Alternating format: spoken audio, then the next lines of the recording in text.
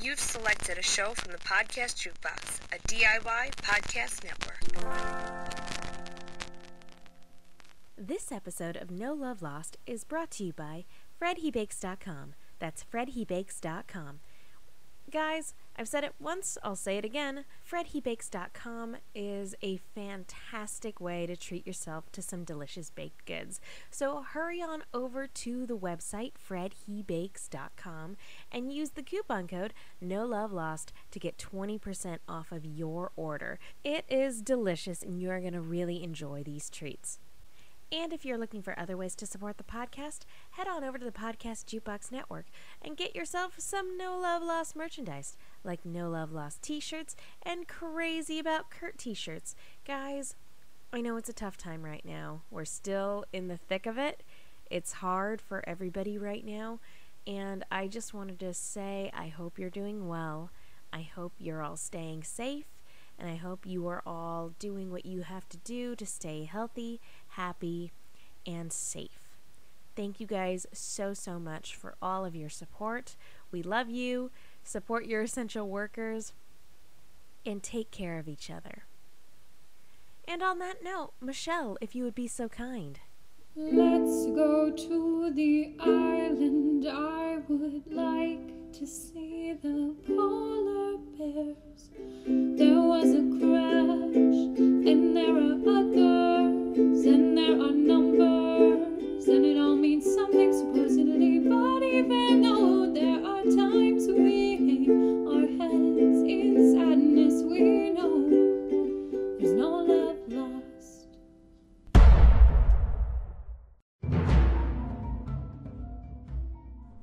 We had to go back. You know, you keep saying that, but I'm not really feeling any sense of urgency to do so, I'm not feeling any sense of urgency to do anything lately. Welcome back to No Love Lost, the podcast where we battle our way through a pandemic to bring you not so hot takes on a show from long ago. I'm what Will a great Link. Summation of this premise. I'm Will Link, and with me as always, Megan Salinas. Hey, everybody. and we are here to talk about Season 3, Episode 10, Tricia Tanaka is Dead. Bum, bum, bum. And, I read that title, and I was like, who the heck is Tricia Tanaka? Am I supposed to know who that is? And the answer was no. I will tell you what, Megan, between some heavy Lost episodes and just the weight of the world upon all of us, I really appreciated kind of a break in the season with such a light and fairly self-contained and kind of joyous episode in a lot of ways. Now, for me, I came in feeling like this was going to be a pointless episode because I remembered a lot of the flashback, which isn't something I can say about a lot of these season 3 flashbacks, but I remembered this one. And so I kind of thought to myself, I'm like, here we go. It's going to be another kind of pointless flashback episode, and we're just going to have to deal with it. And it's not going to amount to anything. But as it kept going, I kind of felt the sense of fun the episode was going for. And even though I don't think this episode is perfect, I got invested in that fun. And yeah, by the time it was done, I was like, what a good time. Yeah. And also, you know, Hurley needed a win, and we needed some Hurley in this season. You know, I mean, we've had him drinking with Desmond and Charlie. We've had him doing stuff, but we needed a good old-fashioned Hurley episode. I'm going to be honest, Will. I feel like, you know, Hurley needing a win is definitely the main point of this episode. But as you said, just given the state of the world, I feel like we both needed a win, too. Yes. And so that's why this episode is so satisfying. And I will be honest, I feel like under normal circumstances, I would not have enjoyed this as much. I probably would have enjoyed it probably as much as the episode with Hurley where it was he and his buddy going around having one last day. I probably would have enjoyed it as much as I enjoyed that one and been like, yeah, it was okay. It was a Hurley episode. It was fine. But because we both needed a win, I was like, yeah! Woo! This was great! Well, this episode is written by the team of Kitsis and Horwitz. They do a lot of the Hurley and Charlie episodes. They kind of became the Hurley and Charlie guys. I think so far this has been my favorite that they've of the Hurley Charlie stuff that they've done. I feel like the way they've gone dark is like has never necessarily sat right with me, but when they get it right, they get it right, and when they do something fun, it's usually fun. This is maybe the most I felt the Charlie Hurley bond in a lot of ways. Yes, it's like it's been so long since that game of golf in season 1 where they're just palling around without any drama. Yeah. Without like any arguing or anything like that. It's been so long, and so it's just nice to see them, without concocting a scheme or anything like that.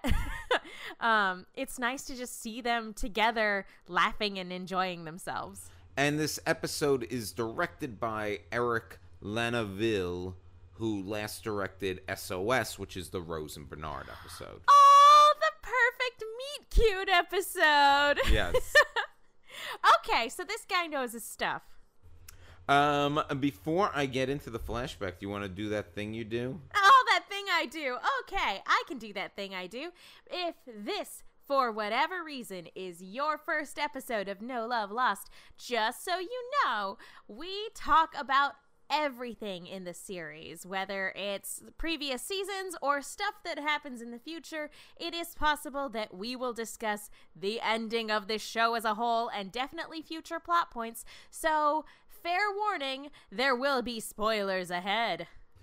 So let's get into the flashback. And we see young Hurley working on a car, and which is something new. I don't think we ever knew that he liked fixing things, or at least had any sort of affinity for cars in general, other than the fact that he bought a big old car with his lottery money. Yeah, we haven't really seen that side of him before. And we also hadn't seen Hurley's daddy issues yet. Here we go. Every character. It's funny. It took 3 seasons to really introduce what they were. But, I mean, we already knew his father wasn't in the picture. I assumed his father was dead. Maybe that was bold of me, but that was what I assumed. But instead, his father is Cheech. It's Cheech Marin. Dude, it's always so fun whenever I get to see him in anything. And that's a good bit of casting on Lost's part, because one, instantly seeing Cheech, there's going to be a joyfulness that we bring to it. But, you forget that Cheech can handle himself, not just with the comedy, but he can handle himself with the more serious scenes. It's one of those things where it reminds you, oh, right, this person is an actor. Yeah.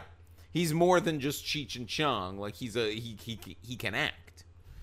Can I be honest? If oh boy, can I be honest? I'm embarrassed to admit this, but I've never actually seen a Cheech and Chong movie. At the risk of upsetting listeners, I don't think you're missing all that much.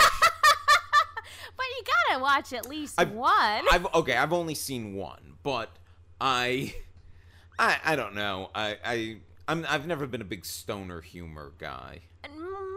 Me neither. I mean, we've talked earlier this season about how neither of us have smoked pot. So yeah, stoner humor isn't necessarily my thing, but like, man, I feel like I'm obligated to have seen at least one of them. Like, you know how like you just feel a certain due diligence to having to watch at least one of a certain type of film, or at least one entry of a franchise. Exactly. I feel like I should watch at least one, and yet here we are. It's the same reason, like, I saw the first Twilight film. Why? Because I needed to know what the people were talking about. And then I saw what they were talking about and was like, well, I'm good. And you're like, well, I know now, and I can move on with my life. Although, I will say that I've seen Cheech Marin in a lot of movies. Yes. But I've only ever seen one that's, like, where he is the primary character, and that was Born in East L.A., Yes. and it has been a number of years since I've seen it. I have not seen it since high school, but I adored that movie. I highly recommend it. From what I remember, I remember having a lot of fun watching it. I saw that movie on cable probably in the early 90s, and I remember liking it. But you know what? I feel like I should definitely revisit it, since I now like a Los Angelino and have been for the last 15 years. I feel like there's things in the movie I probably would get more. Yeah, I haven't seen it since I moved out to LA. And when I watched it, it was at a slumber party at a family reunion where I was hanging out with a bunch of my other Mexican cousins that I had never met before that particular trip. And so we all just sat down and watched Born in East LA, and it was a good time. It was a Born in East LA Romeo plus Juliet double feature. It's the oddest choice, but we were a bunch of teenage Latina girls, so that's what we went with. That is pretty fantastic. So anyway, sorry, I didn't mean to derail so much. I just wanted to explain and apologize. Your history with Cheech. He's great. Well, he comes out there and, he's got a bag packed. There's something going on.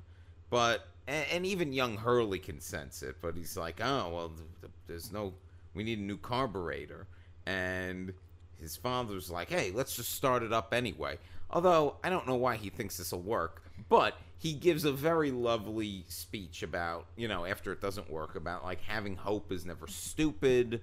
And, you have to go make your own luck. It's like a very positive, like, a message to give to his son. But then it's, of course, followed up with, I'm leaving town to go to quote-unquote Vegas, and here's a candy bar. Haha, your mom says not to eat too many of those. Bye. Jump on his motorcycle and goes away. See, I felt like this whole scene was, like, I understand, like, illustrating that Cheech in this moment is, or whatever Hugo's father's actual name is. I don't think he ever gets named. Does he ever get named? He's just Poppy, right? Yeah, I don't recall them saying the name. But I mean, we're just gonna refer to him as Cheech, I think, for the remainder of the episode. Like, I get the point illustrating that he is leaving, that he's basically abandoning his family. And I get that point. But, like, I don't know. I know you said it was uplifting, but I found it uplifting in, like, a confusing way of, like, it's not stupid to have hope, but you know what the problem is. You could go and buy the carburetor. There's nothing wrong with hope.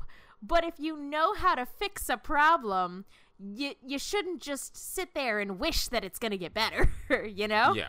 Take action. Buy that carburetor. Start that car. Yeah, I mean, it is kind of... But that's... Good yeah. Go ahead. Go ahead. It is... But I guess that says something about the... It fits for this character, though. It fits for this father character.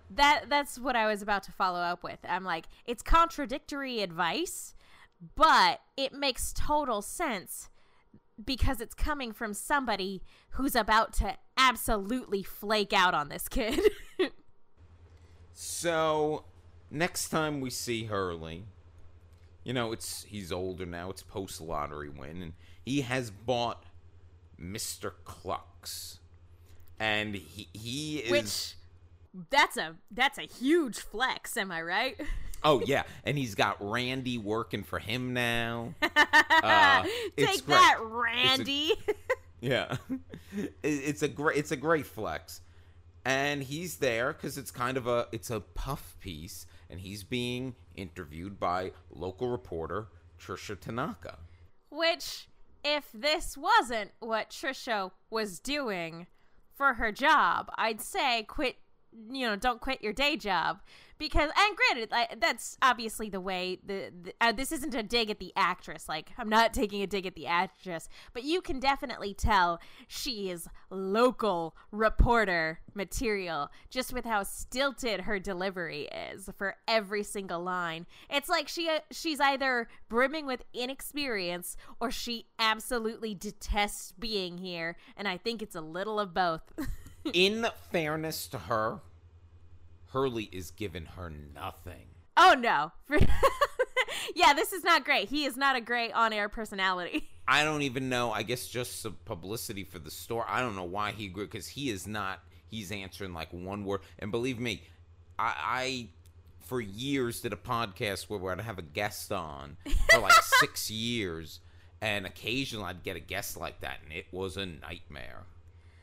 Like, the only time I ever interviewed a guest like that was when we were interviewing an actor who happened to still be a teenager, and it was his first on-air interview, and so he was very shy, but that's the only time I've ever run into that particular issue. Yeah, but I guess Hugo, not being a person with a lot of confidence, thinking he's somebody he's cursed, and also probably didn't want to do this puff piece to begin with, but has a problem telling people no. Yeah, and I get it. No one here is having a good time, except for maybe Randy. He looks like he's oddly cool with the fact that Hugo is now telling him what to do. Although it looks like Randy will be out of a job very soon. So Hurley then goes on this, the one time he does talk, he goes on this mini rant about how the numbers have brought nothing but bad luck, and he goes through the laundry list of terrible things that have happened. And that's when Tricia is like, enough of this, it's a puff piece, I'm going inside to get some B-roll. And even Hurley's like, maybe we shouldn't go. And Randy's like, don't be superstitious, you could go in and shoot the B-roll. And, of course, a meteor, or asteroid, hits Mr. Klutz, because of course it does. This was hilarious. Like, I don't know if it's just the fact that this is Hurley, his perpetual streak of bad luck, or if it was like the, early 2000s CGI meteor smashing into the building. But there was just something about this scene where it's like, I'm not sure, tonally speaking, quite what we're going for here, but it made me laugh. So Hurley comes back home, and now he's covered in dust from the explosion. He looks like Tom Cruise in War of the Worlds. Yeah. Only thank goodness it's rubble dust as opposed to human powder. And he comes home and he goes into a rant to his mom about how he's cursed, and the mother doesn't like this, so she slaps him, which mirrors something that Hurley would do later in the episode. And he's like, no, I'm going to Australia. That's where these cursed numbers originated from. I gotta go. And she's like, no, you're not cursed, and I'm gonna prove it. Look who's come back after 17 years away. Your father, Cheech. Ooh. Yeah. Got real Anthony vibes here. Am I right? Yes. And although, here's the thing. I don't think, although he does admit later in the episode he's there for the money, but he's not, I don't think at heart he's a malicious person, Hurley's father. I mean, he did walk out on him as a kid, but he didn't ever seem to disdain his son. It was more like he just didn't care enough to be around. Well, which is a different type of, like, neglect is a type of abuse. I don't want to diminish that. But there's a difference between indifference and being malicious, I guess. yes. And in fairness, the mother contacted him. Yeah, which was a surprise. And we find that out in the next scene, where we also see where the mom has been really, like, seduced by the money. She's got a solid gold Jesus. They have butlers now and that she's private chefs. She's treating them very shabbily. Yeah, no. Like, she's very quickly grown accustomed to this lifestyle and grown entitled to everything that comes with being super, super rich. Well, she has needs, Megan. Gross. Hey, nothing gross about human sexuality. No, there's not. There's not. But the fact that she just openly says it in front of her to son. her son, yeah. I know. That's rough. Look, I'm not here to, like, kink shame anybody. But, like, I don't need to hear that. Like, I just put myself in Hurley's shoes, and I would be like, yeah, I don't want to hear that either. Hurley, who later in the episode wears headphones to sleep to block out the sound of his parents having sex. Oh, man. Oh, jeez. Like, you think with a house that big, like, that wouldn't be a problem. But apparently it is. Well, she's a passionate woman. And I guess I've never lived in a mansion, but I guess depending on the mansion, like, certain mansions I'm sure have great acoustics. It's cavernous. It echoes. Sound carries. All right, so... Gross. So, Hurley wants to give away all the money. He's getting upset about it. However, he does show, on the mother's insistence, that he shows his father that they still got the car. You should go get a carburetor for it, you know? Let's do it. But yeah, I do find it interesting that the car sat unfinished. That, like, because, you know, they did say, hey, like, I'll finish it with you when I get back.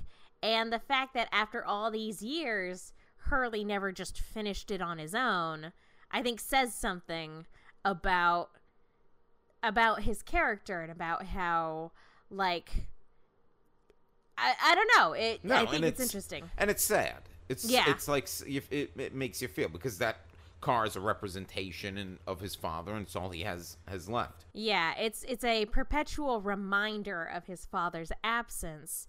And I don't know, I feel like certain characters in this show would have been like, well, fuck you, Dad, I'm gonna finish it on my own, and other characters would have just gotten rid of the car. Yeah, other characters would have pulled a Ferris Bueller and, like, kicked it off of a second-story parking structure. Well, then the next day, or maybe it's not the next day, but the next part of the flashback is Hurley's father is like, we're going to go, I know you're going to leave for Australia, whatever, but first, I'm telling you, I know how to break this curse. Yeah, because Tricia Tanaka died at the top of the episode, Hurley is even more convinced that he's surrounded by death, that death follows him wherever he goes, and so he actually paid off the butlers to, like, peace out. Yeah. Because he's like, you're going to die if you stay. You got to go, man. So this brings us to another scene that I thought was a lot of fun with the psychic. Yeah. Where, and you know, it's a great, like, bit of lost trickery, because we've seen very serious psychics, or people who clearly have some sort of psychic ability. I mean, there's a big B plot line where, the previous episode ended with a guy claiming that he's had psychic visions seeing Charlie's impending death. So, like... You said the previous episode. Is it because you've blocked out the... I guess also a psychic tattoo lady? I don't know what you're talking about, Will. The previous episode, with Desmond having gone back in time, that was the last episode. I don't know what you're saying. Jack never had tattoos. I don't know. What are you tattoos? talking about? Yeah. I don't know why that would ever need to be a thing that needs to get explored. Is it weird that actually for a hot second I did block it out? Oh, I know you did. That was not a joke initially. Well, they're at this psychic, and she's pulling out the tarot cards, and she's like, "Oh, you've come into money," and Hurley's dubious because she could have seen that on the news. And then, "Oh, lots of misfortune." Okay. Then she knows the numbers and she recites them. Then she sees darkness. She sees death. And she's like, "You have a curse. We're going to break this curse." And then she's like pulling out some pot and cracking eggs and tell him to remove his clothes. And at that point... Did you ever see The Nun? No. There's a scene where a priest walks into the main family's house, and very similar. He's got eggs everywhere. He's walking around, and I was just like, it just reminded me of that. And anything that reminds me of The Nun should go away. Fair enough. And Hurley's getting suspicious now, and then he's like. Yeah, because she tells him, "Take off your clothes." Yeah. And he's like, "Wait, hold the phone. Hold the phone." And he said, "Did my father put you up to this?" And she's like, "What?" And he's like, "I'll give you $1,000. And she's like, "Wow, the psychic arts, I would never." And he goes, "I'll give you $10,000. And she immediately is like, "Yeah, he put me up to it." Which, granted, for $10,000, I might have lied. But clearly she was telling the truth. Yeah. Yeah, if somebody said, "I'll give you $10,000 right now to sell out this guy that you've never met," I would be like, yes. For an instance like this, where it's just like a little white lie, I probably would lie for $10,000. Yeah. But she decides to tell the truth, which is good.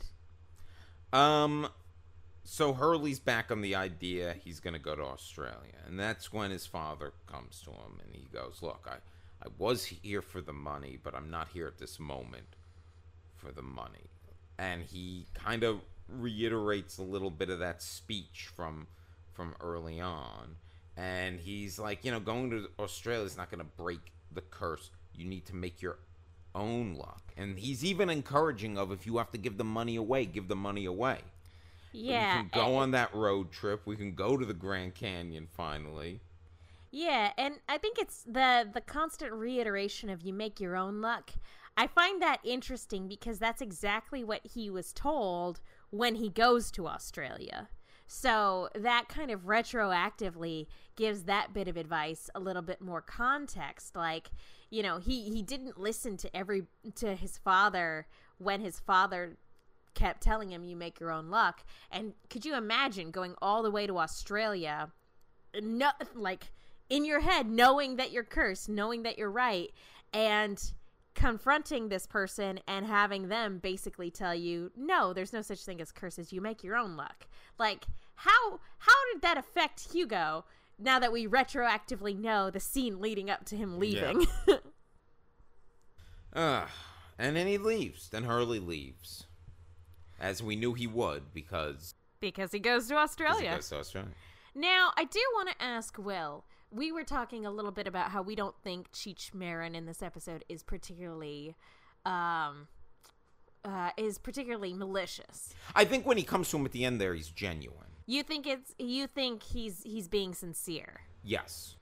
Honestly, for me, it's a coin toss. Like, I legit don't know, because he didn't seem to be like mean-spirited when he left or anything like that, but he's been gone for 17 years, and as far as we know, hasn't even attempted to make any sort of contact with his kid.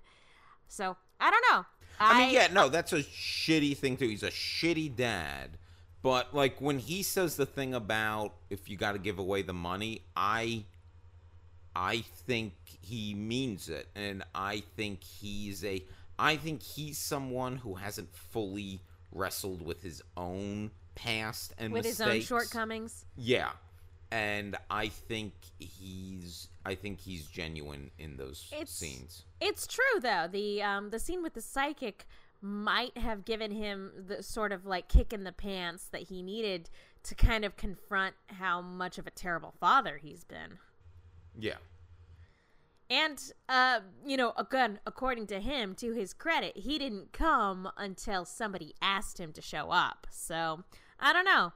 I don't think he's not the worst lost dad, but he's definitely nowhere near the best. He's definitely not a good dad. So at some point, we're gonna have to make a chart of like ranking lost dads from worst to best. Yeah. All right, who do you think is the best dad? That's a tough one because they're all pretty bad. I guess Jin's dad's good. That's exactly what I was gonna say. Yeah, Jin has a good dad. Jin has a good dad. And I guess the worst is Locks. Yeah, probably. So there we go. That's our spectrum. On a scale of Jin to Lock, I think Cheech is very much closer to a Jin. Yeah. No, he's definitely in terms of like the gradient. He's definitely in the upper percentile of the average of all of these dads. Yeah. Okay, so let's get to the island. All right, to the island. Which one, though, Will? Which one? We're on the big island. All right, yay, the big island. And Hurley is kind of recounting what he went through at the end of season 2 and the finale of season 2 and getting back to the camp. And we quickly realize he's telling this to Libby's grave. Which I thought was really sweet. Yeah. Because, like, I know that not long from now, we're basically going to pretend like there was no tail section. Because everybody who was on it, who came over to where we're at, is dead. So, like... Except Bernard. Bernard remains. And we haven't seen him at all this season yet, if I'm recalling correctly. I don't think we have. I don't know what he and Rose are doing. They're just off doing their own thing. We can't have them because we have to make room for Nikki and Paolo's antics, I guess. Yeah. But yeah, I mean, basically, in a little while, like this, because Mr. Echo asked to leave, Adewale asked to leave the show, and Mr. Echo was subsequently killed off. It doesn't take long, basically, before the tailies feel pretty irrelevant, which I think is a huge disservice to that plot line because I loved those characters. So this moment where he's just talking to Libby and, missing her and just wanting somebody to confide in, I think it's really sweet. So he leaves Libby's grave and he sees Charlie being all mopey on the beach and wrestling with his own mortality. Yeah. And Harley's like, why you gloomy Gus? He doesn't say that. I just said that. And classic Hugo right there. Gloomy Gus. And Charlie basically says, well, Desmond has predicted my death. And Hurley, doesn't question it, but he takes on the blame of it. He goes, death finds me. This could be my fault. And right as he says, death finds me, Vincent runs out of the jungle carrying a severed arm. Yeah. Severed skeletal arm that has some car keys in its hand. And it was at this point in the episode where I'm like, is there anybody watching Vincent now? I know that Shannon was supposed to do it. Shannon's been dead for a long time. Who's watching this dog? I don't think anyone is. He runs wild on the island, which, that goes all the way to the last scene of the series. It so really there you does. It really does. I believe. Am I making this shit up? This is the thing of like my memory on the rewatch, but I believe at a certain point Rose and Bernard take him. I mean, maybe. I couldn't tell you. I mean, at a certain point, because everybody starts going off on, like, they leave the island and then they come back and then there's time travel shenanigans. So I think at a certain point, Rose and Bernard are the only ones who can take care of the puppy. Yeah. So he's like theirs by default. So... But I did like the moment where Charlie, he tells Hurley and he's like, and this is the part where you're supposed to tell me, hey, it's cool. No worries. Like, nobody's psychic. Psychics aren't real. Don't be silly. And that's when Hurley's like, oh, no, Desmond's definitely psychic. But instead he's like, let's follow the... Let's follow this, dog to its... what will undoubtedly be human remains. Maybe the body's in more pieces. Who knows? Charlie opts not to go, but Hurley follows Vincent, and he comes across an old, like one of those old school VW vans, and it's a Dharma van. It's a hippie van. And he finds the body in there, and it is of Roger Workman. Roger Workman.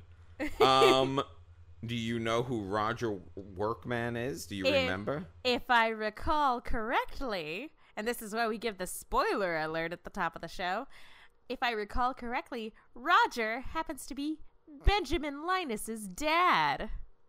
He's Roger Linus. Ah.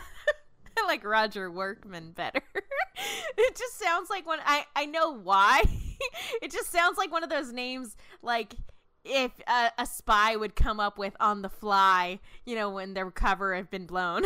Like, no, I'm not 007. I'm Roger Workman. P-tier Griffin.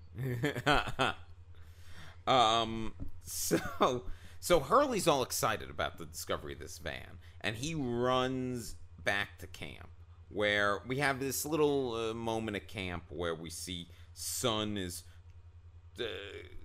kind of telling Jin we're only going to speak in English. It's the only way you're going to learn, and Jin's getting frustrated, I know this is like a C plot line, but I really liked this. Yeah, it's a nice little moment. But Hurley shows up, and he's like, hey, we found this car, we're going to try to start it. And everyone's like, why? And Hurley's like, because it would be fun. And Hurley's right. Everybody's kind of being, look, I know there's serious things going on, but Hurley's also kind of right. Like, why not try to start the van? Why not come take a look at it? And everyone's shutting him down. Paulo shuts him down because he's the worst. Because Paulo's just terrible. Yeah. And then Charlie's even like, no, because he still wants to mope about his impending doom. But Jin just stands there. So he's in. You know what this is? This is those moments in cartoons where they're like, I need a volunteer. And if there are any volunteers, step forward. And everybody else takes a step back except for Jin. So Jin is, Hurley's like, you don't know what I'm talking about, but this is going to be fun. And they go into the jungle. And, they find Dharma beer all in the trunk of the car, the back of the car. What, 1970 something? Yep. And Jin comes up with the idea. He's like, here's what we're gonna do. And he communicates this to Hurley, and Hurley figures it out, that we're gonna take Roger out of the van, and then we're gonna kind of get some leverage and knock it back over. Get it properly, And they go to take Roger out, and of course Roger's head falls off. Which makes for a great joke later. So, Wait. So his head falls off. I guess it wasn't a good time to lose one's head. He'll never be the head of a major corporation. Oh, Jesus. That's no way to get ahead in life. I'm just quoting Austin Powers. Yes. I won't stop until you stop me, so please stop me. Stop. I will stop you. So there was, there's kind of a B plot in this that I'm going to get to. I want to save the Kate of it for later, but I do need to set up that Sawyer returns to camp. Yeah. And we'll get to the Kate stuff after. Yeah, but Sawyer and Kate are back, and Kate's doing her own thing. But yeah, they're back, and it's a very touching reunion. So Sawyer is back in camp, and meanwhile Charlie is confronting Desmond. Like, when's it gonna happen? And first Desmond's like, oh, I drank too much, shouldn't have said stuff. But it's like, you did tell this guy you could see the future and he's gonna die. So Charlie wants to know when, but Desmond's like, it doesn't work that way. Yeah, he's probably only gonna get a flash of it happening right before it happens, dude. So Sawyer comes up to Charlie and he confronts him. Who was going through my stash? There was like porn in there and a bottle of scotch. And Desmond basically is like, well, I was part of drinking that scotch. And Charlie admits to being part of it. And there was a third person, and Sawyer wants to know who it is. Cut to Hurley. Cut to Hurley and Sawyer coming over, confronting him angrily. But Hurley's just so happy to see that Sawyer's alive. Oh, this was so perfect. It's a great moment. It's a great, Hurley's got this right now. There's this positive attitude because he hugs Sawyer, and Sawyer's basically telling him we couldn't, it was just me and Kate. Jack is still there, and Hurley's like, we're gonna get Jack back. It's all gonna be okay. It's just this great moment. Yeah, no, it's funny because Sawyer walks up all piss and vinegar, because he gets worked up about the stupidest things because he's Sawyer. And then, Hurley runs over and hugs him, and he's just so happy. And you just see all of that anger and, pent-up fury that he's misdirecting. He's mad that, things didn't work out with him and Kate, so he's just picking something to be mad about, which is his stuff, and so he's directing that at Hurley right now, and you just see all of that anger wash away as Hurley embraces him, and it's just it's a great bit of acting from the both of them. It's delightful. Yeah, it's a great scene, and then he basically tells him, you're gonna help us with this because there's beer in it, basically. There's beer in it for you, and we did take all your booze, so you got nothing left.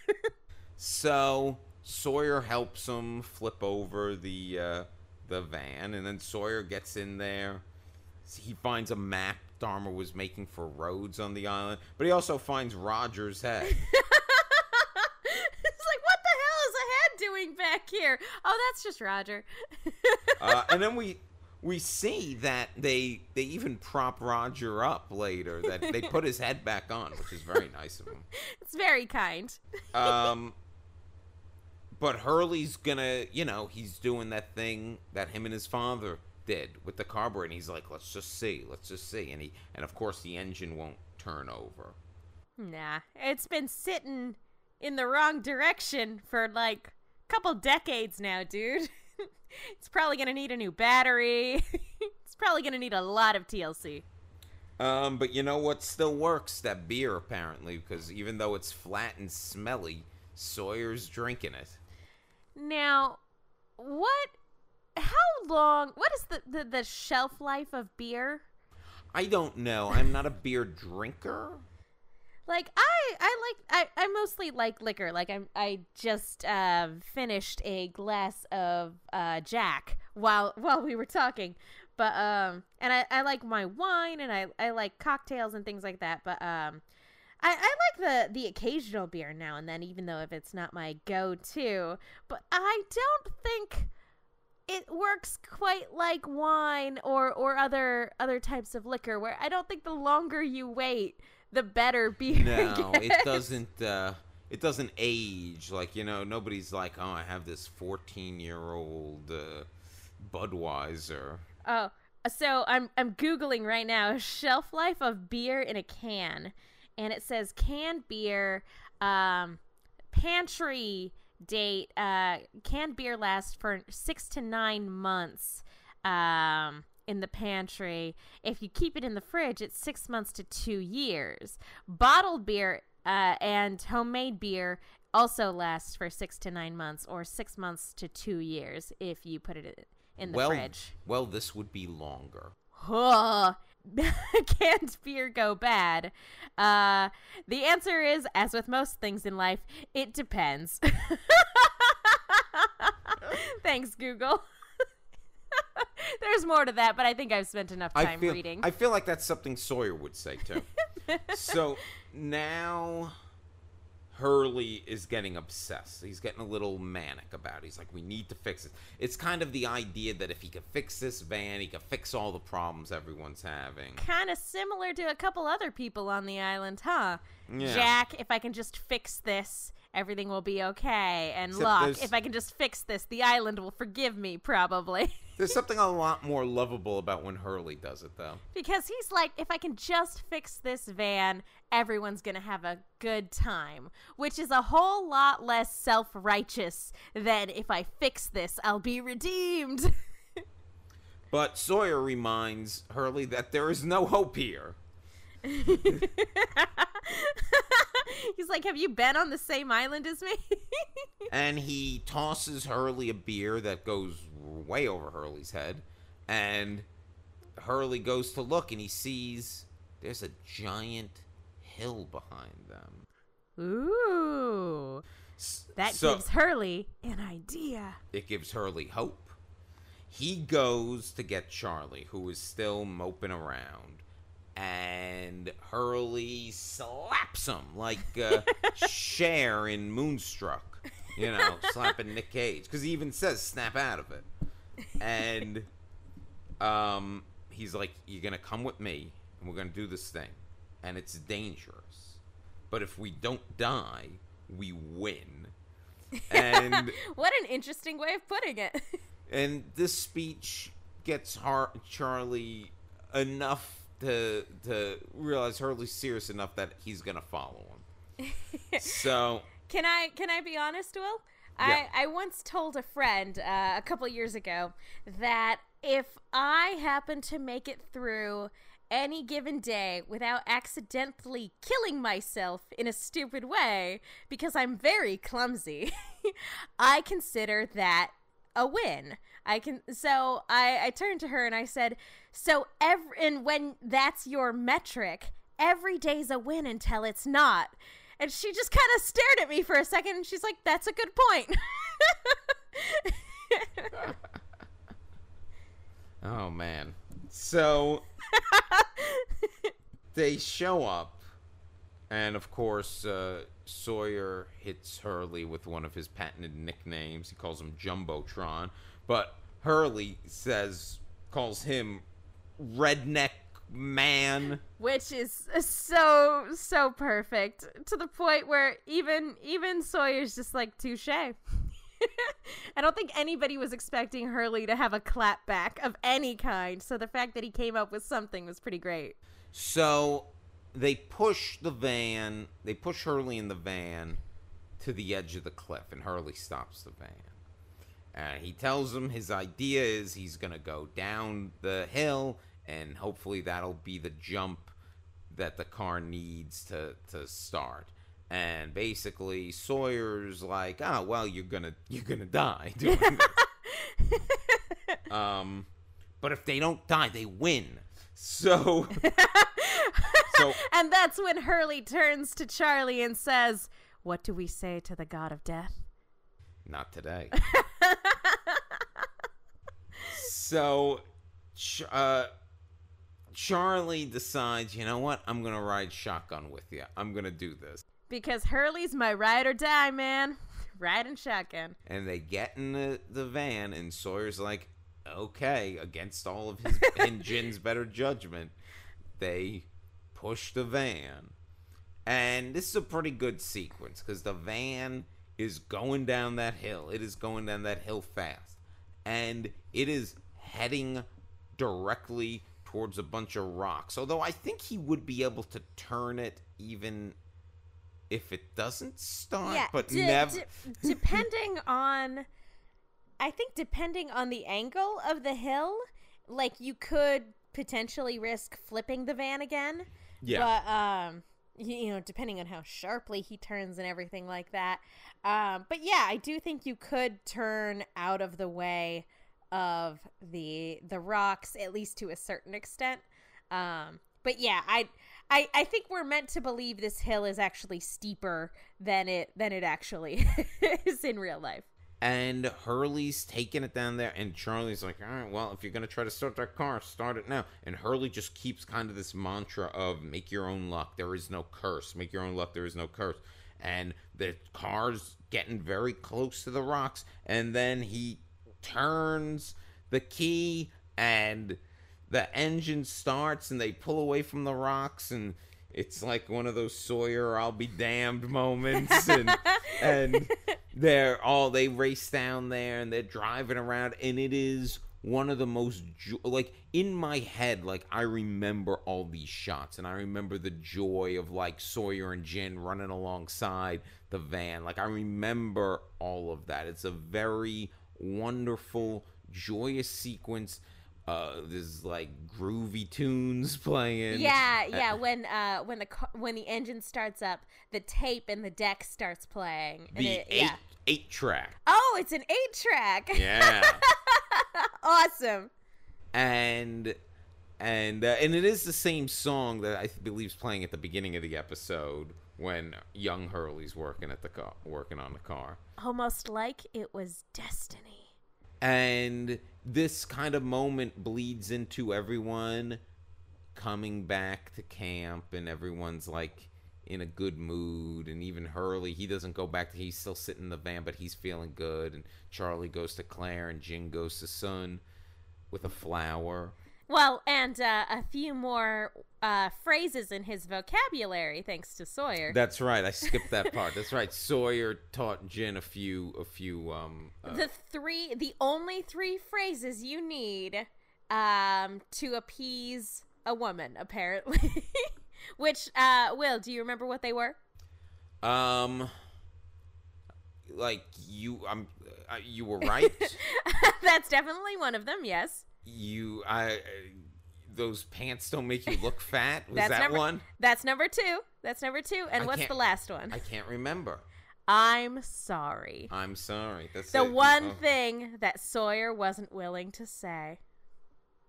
That's true. Oh, shit. Yeah. Why didn't I even think of that?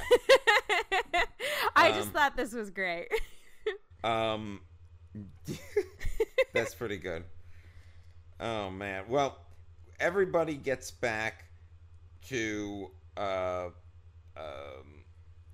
camp and seems kind of happy, but Sawyer's a little alone because there is a B-plot. Because he wouldn't say sorry. Okay, well, let's get into this. Okay. So, Kate and Sawyer are coming back to camp. Yeah, after an entire episode of bickering nonsense. I do remember that. Boo. But they are continuing to bicker. And, you know, she's not thrilled that they're coming back to camp and they have to explain that there's no Jack. And Sawyer, in the process, he steps on a dart. Dude, can I be real with you? Like, yeah. I totally... Because I didn't remember what the B plot of this episode was, I totally kind of thought we were going to go into like a Sawyer's been poisoned plot line and that they were going to have to find an... Yeah, like, and then Kate... Go ahead. I was going to say, and if he was poisoned, then Kate would be like, I bet you wish you went back for Jack now. Where is a doctor when you need him? there a doctor in the house? But no, I legit thought for a minute that was what was gonna lead into the ending of this episode, because I knew that was how this episode was gonna end, but like I couldn't remember how we got there, and so I kind of thought that this was the connecting thread. But no, this was just Sawyer just wasn't looking where he was stepping. But this is kind of the excuse for them to stop and talk, and Sawyer's basically like, let's have a clean slate, which he says is a reference to Little House, which then Kate, like, is surprised he calls Little House on the Prairie Little House, which doesn't seem like something that should surprise anyone. I think, I think the thing that surprises her more is that he watched a Little House on the Prairie. I think I think it's more of like teasing him that he watched the show enough to have to abbreviate it. He watched the show and talked about it enough to have to abbreviate. Oh my God, Will, could you imagine James Ford, Sawyer, having a Little House on the Prairie podcast where he would review episode by episode Little House on the Prairie? Well, that's what he did when he got back from the island eventually. Yeah, because we know he and Kate didn't get together. So what did he do? He started a podcast. That is bizarre to think about. That like the people who got off the island could have then, as time progressed, created a podcast about their experiences. If Charlie had lived and him and Hurley left the island together, they totally would have done a podcast. Yeah. So, and you know what? That shit would get so many downloads every week, man. I'd subscribe. So, admittedly, during this moment, I did write in my notes, like, what the hell are we talking about? And then she's waiting for Sawyer to say he's sorry, and Sawyer says there's nothing to be sorry for. And am I wrong in agreeing with Sawyer? Like, I know we just said the whole thing. He didn't say he was sorry, but what is he supposed to be apologizing for? I'm a little confused. He was a dick in the last episode. But Kate's also acting like ridiculous. Like, honestly, I think in this episode she's fine, but like leading up to this, like no, like we've talked at length about my problems with Kate this season. I don't think she's acting I don't think she's acting too unreasonably in this episode, given how, I guess, mean-spirited Sawyer was to her in the previous one. So I think that's more like she's like, just say you're sorry and we can move on. See, I take it still about like she's still being shitty about the Jack thing though. Wait, what? Just because she wants to go back for him, like she feels bad about having left him, or she's been angry that they left him, but they literally had no choice. Yeah, but like, I don't necessarily think that she's being too shitty about it. Like, I think she was in the last episode. I think they were both being really shitty in the last one. Maybe it's just one of those things where they both need to say they're sorry, and they're too stubborn and pig-headed to actually just, bite the bullet and say it. I would agree with that. I think they both need to apologize to each other. I don't know. Maybe she apologized off screen and he just hasn't yet. I don't know. But I don't think she's wrong for wanting an apology, but I also think she should apologize to him as well. She does get back to camp, and she tells Saeed and Locke about what happened with Jack and the others. Talks about they were on this other island. She was in a zoo. But they don't live there. They live on this island. Because that's not complicated. And she goes, I'm going to go get some help. And she, traipses off into the jungle. And there's only one person when you traipse off in the jungle looking for help. Yeah, and she, I think it's Sawyer who's like, what are you doing? Who are you trying to find? And she's like, there's only one person who can help me. And that's when we know it's fan favorite Rousseau. Woo! Yeah. And the crowd goes wild. I will never get over Rousseau in Lost the Musical. Yeah, it's pretty great. It is a delight. So they end up, I mean, this B story is very short. Kate's in the jungle, and Saeed and Locke have followed her. And, I mean, did Kate not think that Saeed and Locke weren't going to be part of this, though? Like, I don't know. I feel like Kate's she's pulling a real, like, jump at the conclusions, almost like I got to do this on my own thing, which everybody, I don't know. I understand, like, kind of feeling a little abandoned, like nobody came to rescue us.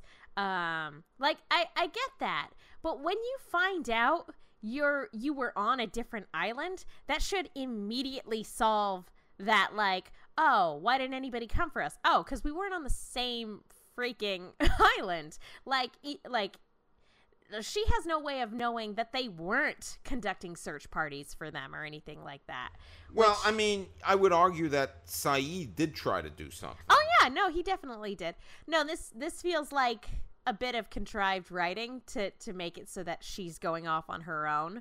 Like, again, it would be one thing if they actually were on the same island. And although, to be fair, it did take them an entire season to find the motivation to go after Walt. Yeah. So, I don't know. Maybe she was jumping to conclusions because she's like, well, when the kid disappeared, we didn't do anything, so... And they didn't really ever go after Claire, either. No. So maybe that was it. Maybe she just sort of assumed that they didn't bother looking.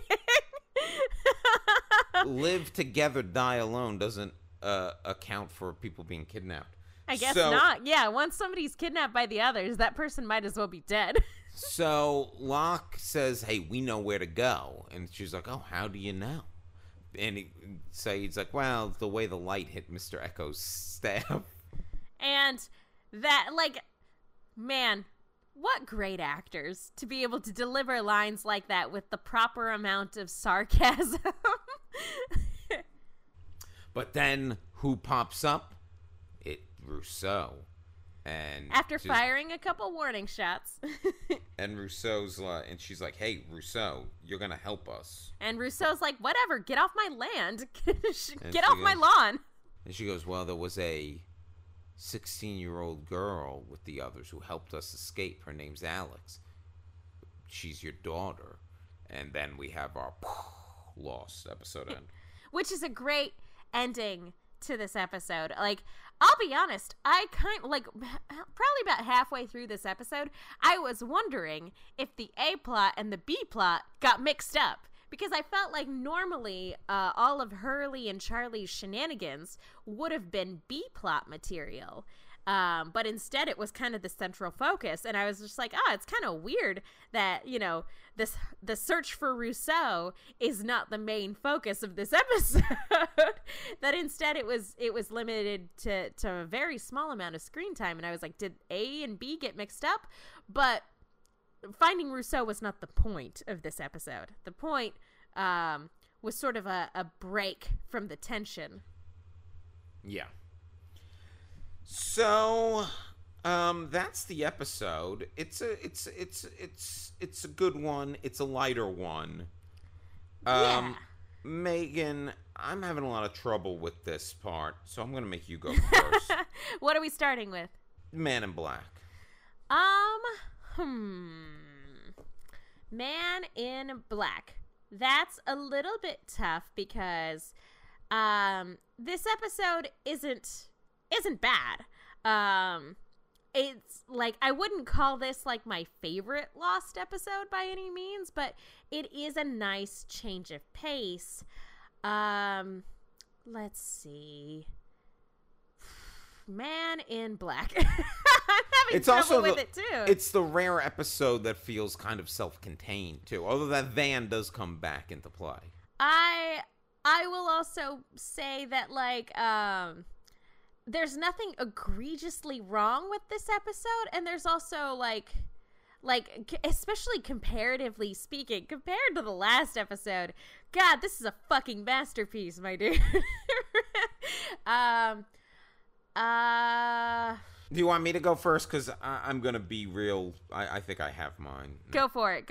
I mean, I don't know if it's totally fair, but I do think, like, there's some Kate stuff going on that I've already said I'm not super thrilled with, that I feel like she's being a little, like, she's not listening to reason in a way that I think Kate normally would, and she's just traipsing off, like, I don't know. This is a real nitpick on my part, but I need to say something, so I'm going with that. Okay. I'm going to actually give it to the death at the top of the episode, Tricia Tanaka. For Tricia Tanaka is dead being the title of the episode, Tricia Tanaka does not really matter. I mean, I know that it was there, like, the whole point of that sequence was to explain partially why Randy went to a box company instead of staying in fast food. But I also know that, like, it was meant to reinforce this notion that Hugo's cursed and that death follows him. But ultimately, I felt like it was kind of pointless. I'm like, we had already seen people around him die. I feel like seeing a meteor come out of nowhere, like I said, at the top of the episode, I felt tonally confused by this sequence. I'm like, is it supposed to be darkly comedic? See, I like it. I find it very funny, and I find it like real gallows humor. I would say I feel like both of us are real nitpicking this one. Yeah, but if I had to pick something, it would be Tricia Tanaka's very loose tie into this episode. I feel like we could have done something else. What's your Jacob then? Oh man, there are some really good stuff. Like, I did like Kate taking agency back and being like, I'm gonna go find Rousseau and do the thing. Bye. I loved Charlie and Hurley's dynamic in this episode. I like Charlie calling Desmond out on his BS of trying to lie. I think I'm gonna have to give it to the moment Hurley hugged Sawyer, because that was like a turning point in the episode where I was like, okay, we're spinning our wheels, to the point where I genuinely started having fun. Because like I said, I spent a good chunk of this episode thinking like, okay, this is just filler, before I was finally along for the ride. I kind of felt like Sawyer in this. I'm dragging my feet, I'm being a grumpy Gus, and then Hurley comes over and gives that hug, and all of a sudden my heart melts. So I'm gonna give it to that moment. I'm gonna give it to I like the way it's shot. I like the performance. I think that joyous moment when they're all like in the van at the end, like, and again, great. Maybe it's just like the show needed that, and we all needed that. Yeah, and you know what? I love when this show does unlikely pairings. I didn't think like we'd get an episode focusing on Hurley and Jin as a dynamic duo for a little while, and I loved that dynamic. That was a lot of fun. So, that's it for this episode. Yeah, it was a good time, wasn't it? It was. Megan, where can the people find you? You guys can follow me on Twitter and Instagram at The Menguin. That's TheMenguin. I also have a YouTube channel called Silver Screams, where me and my roommate talk about horror things. And I am also a member of Rooster Team Radio, where me and my co-hosts talk about Rooster Teeth-related shows. So go check that out if you're interested. And you can follow me on Twitter at The Real Will Link. And you can pick up my novel, Crazy About Kurt, on Amazon. It's the perfect pandemic read. So, I guess until next time, see you in another life, brother.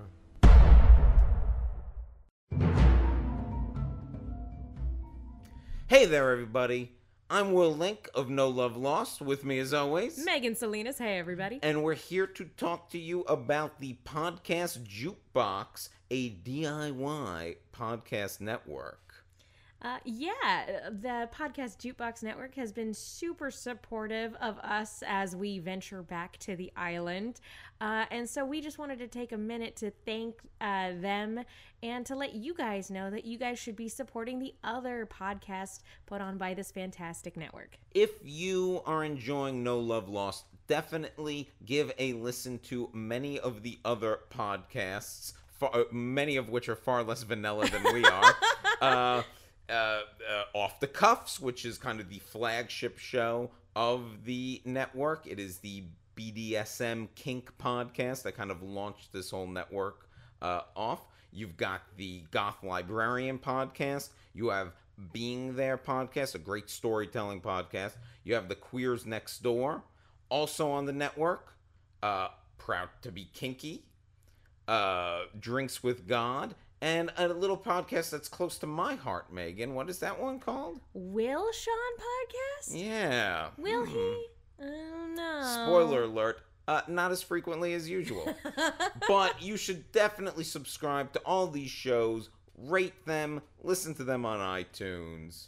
Yeah, definitely. These are all fantastic storytellers. It's so important to be sex positive. So go support these other podcasts. And if you like us, you might like them. Who knows? Yeah. It makes sense. We're on the same network.